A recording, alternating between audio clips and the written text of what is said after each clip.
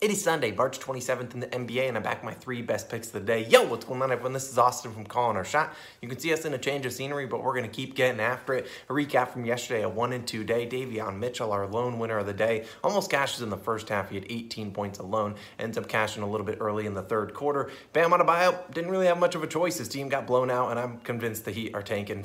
I don't know what the heck they're doing. And then Vucevic ends with 9 rebounds. Not much we can do about that. I know it's been a disappointing March, but continue to do your guys' research. We're going to keep diving in. We got 5 days left in March, a couple weeks left in the NBA season. We're going to turn this ship right around, bankroll manage as always. Thank you guys again for all the birthday wishes yesterday. Really appreciate it. There was a ton of comments. I tried to respond to the majority of them. I appreciate you guys. It really means a lot. So if you are new to the Calling Our Shot channel, consider hitting that subscribe button. Consider clicking that like button. We really would appreciate it, as I think we're 280-ish subscribers away from 29,000. So we appreciate it. Shout out to our COS All-Stars. We can't do it without you guys. I know it's been a rough March so far. Continue to manage that bankroll, play your most confident bets, and we're going to get into it. I know betting in the NBA is very difficult right now, but we're going to keep getting into today's plays. Shout out to our newest All-Star, Jill. We appreciate you. Welcome back to the All-Star community. If you want to become an All-Star, click the join button on the channel or click the link in the description or the pinned comment potentially.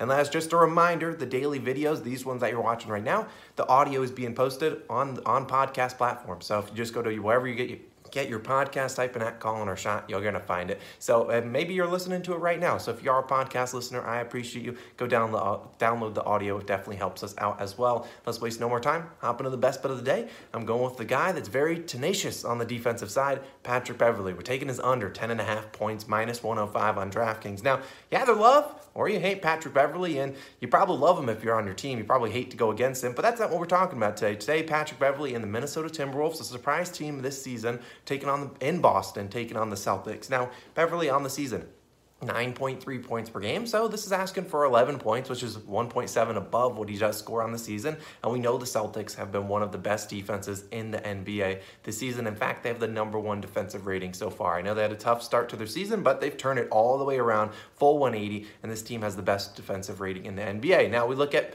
how impressive that is.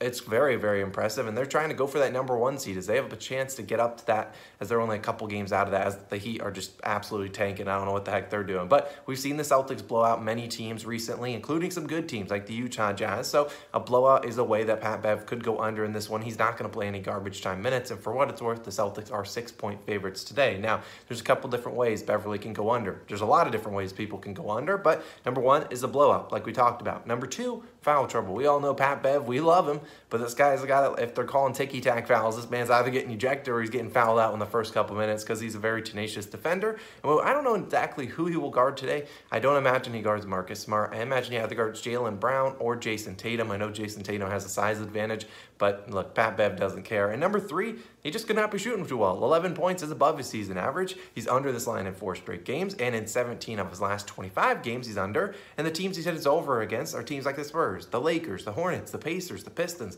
5 teams, 5 of the 8 teams he's gone over in his last 25.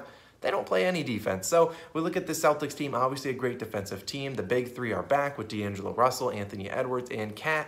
Look, I don't see Beverley getting a ton of open looks, and Beverley is under this line in 35 of 53 games this season, 66% of the time. It's going to be a tough task to get score against the Celtics, who over the last 30 games allowed the 5th fewest points per game to point guards, the 4th fewest points per game to shooting guards. And look, against Boston in his career, under in 5 of his 8 games against them. He's only gone over once in Boston in 5 career games. Sharper books have this under at minus 135. So we're getting a plus EV bet at minus 105 on DraftKings. I'll take it. Pat Bev under 10.5 points, best bet of the day. Now let's move on to another one. It's another 10.5 point line, or another 10.5 line. We're taking the under. DeAndre Ayton under 10.5 rebounds, minus 115 on points bet. Now, Ayton, I got to give him some credit. Very good as of lately, but this matchup, not that good for him. Obviously, the Phoenix Suns are at home taking on the Sixers. And the obvious immediate reply, well, he's going to have to guard Joel Embiid today. And #1, you got to think about that's foul trouble written all over it. Now, Ayton can stay out of foul trouble. He can avoid it. That's something we know he likes to go out and foul in some games. But even if he avoids it, he's still going to have to guard Embiid,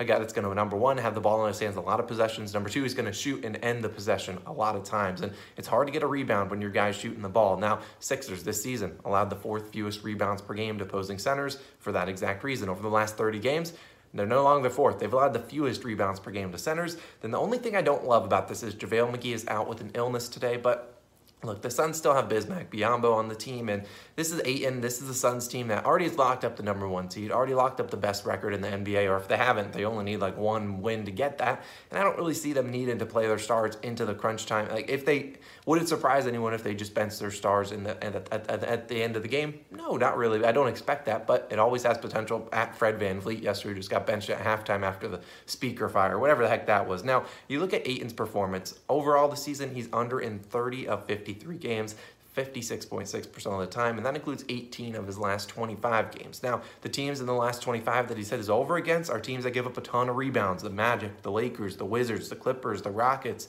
Get the point. He gets rebounds against teams that give him up. He doesn't get a lot of rebounds against teams that don't give up rebounds. And against Embiid, his last 3 matchups against him, 6, 5, and 6 rebounds. The 6 coming just a couple weeks ago when they were in Philly taking on the process. Now, look, he's not even gotten near that 11. And if you look at people, and you saw him against Nikola Jokic just last game, 7 rebounds, 5 fouls. Now, I'm not necessarily banking on foul trouble here, but it is a recipe to go under. And we've seen in his last 3 games against the Nuggets, and Nikola Jokic, just 7, 8, and 6 rebounds against them. Obviously, the Nuggets are one of the teams that allows the fewest rebounds per game to centers. Now, out of the last 25 centers to take on the Sixers and play 25 plus minutes, which is what Ayton should play today, I just wanted to factor out all the guys that play like 10 minutes because I don't want to count their stats towards this. Out of the last 25 centers to play 25 minutes against this Sixers team, only 3 of them have hit this over 11 plus rebounds against this team. Number 1, Nikola Jokic, he had 13 rebounds, which is below his season average, and obviously he's this guy that's second in the league in rebounding. It's not what Ayton is. Wendell Carter Jr. had 12 rebounds, so he hit the over.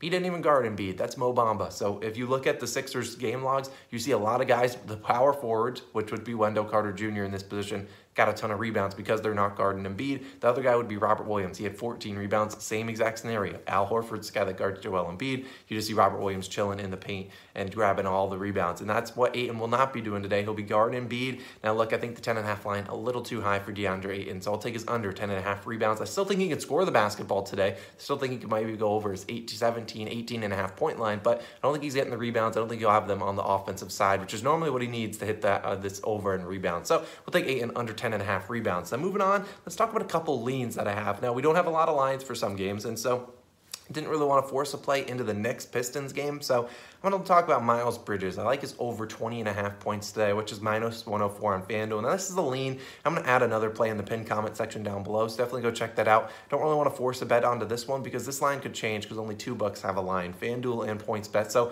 this line could be 20.5 right now, could be 19.5 by the end of the day, so I don't want to force a bet into this one, but Miles Bridges and the Hornets in Brooklyn taking on the Nets, and Miles Bridges has scored 30-plus points in 3 straight games against the Nets. He wakes up and wants to go at Kevin Durant, so I respect it, and so I'm not necessarily sure I'm going to add it, but I think Miles Bridges has another good game today, or maybe they change it and make him more of a passer today. We'll see. That's why I don't really want to bank on 2 teams. Now, you could say a blowout in this game, but we just saw the Nets blow out the Hornets just a couple weeks back, and the Hornets came all the way back, kept playing their studs. They were down like 34 at halftime, as I think that was Kyrie Irving's 50 or 60-point game, or 50-point game. And so I still think Miles Bridges has a good game today, but not sure if I'll add it in that game. But we'll see exactly as more books release their lines. Now, I'm looking at that Pelicans-Lakers game.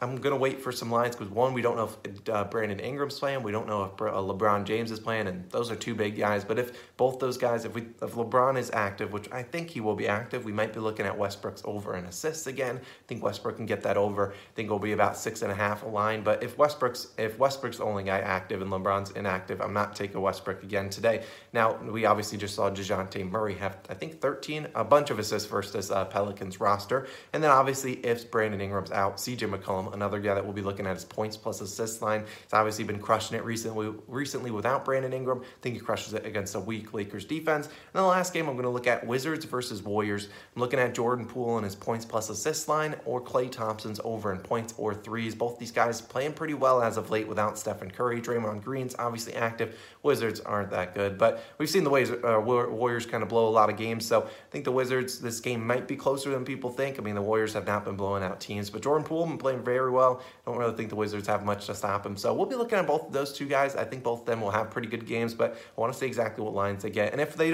lines aren't favorable, we're not going to force a play just so we have 3 in the day. At the worst, we'll have our 2 plays, Pat Bev under 10.5 points and DeAndre Ayton under 10.5 rebounds. We'll see if we add a third play. Check the pinned comment section down below. Make sure you're following us on Twitter at Calling Our Shot. Hopefully we have a profitable day. I'm feeling the picks today. We'll take some more unders as the closing weeks of the season go on. I appreciate you guys for always tuning in, showing all your support. I know it's been a rough March so far, but we're going to keep turning it around. We're still profitable in the season, but I know if you just discovered our channel in March, you're like, this guy stinks. And I don't blame you because I have not been that great this March, but we're going to turn it around. I promise you that. I'll see you guys in the next one.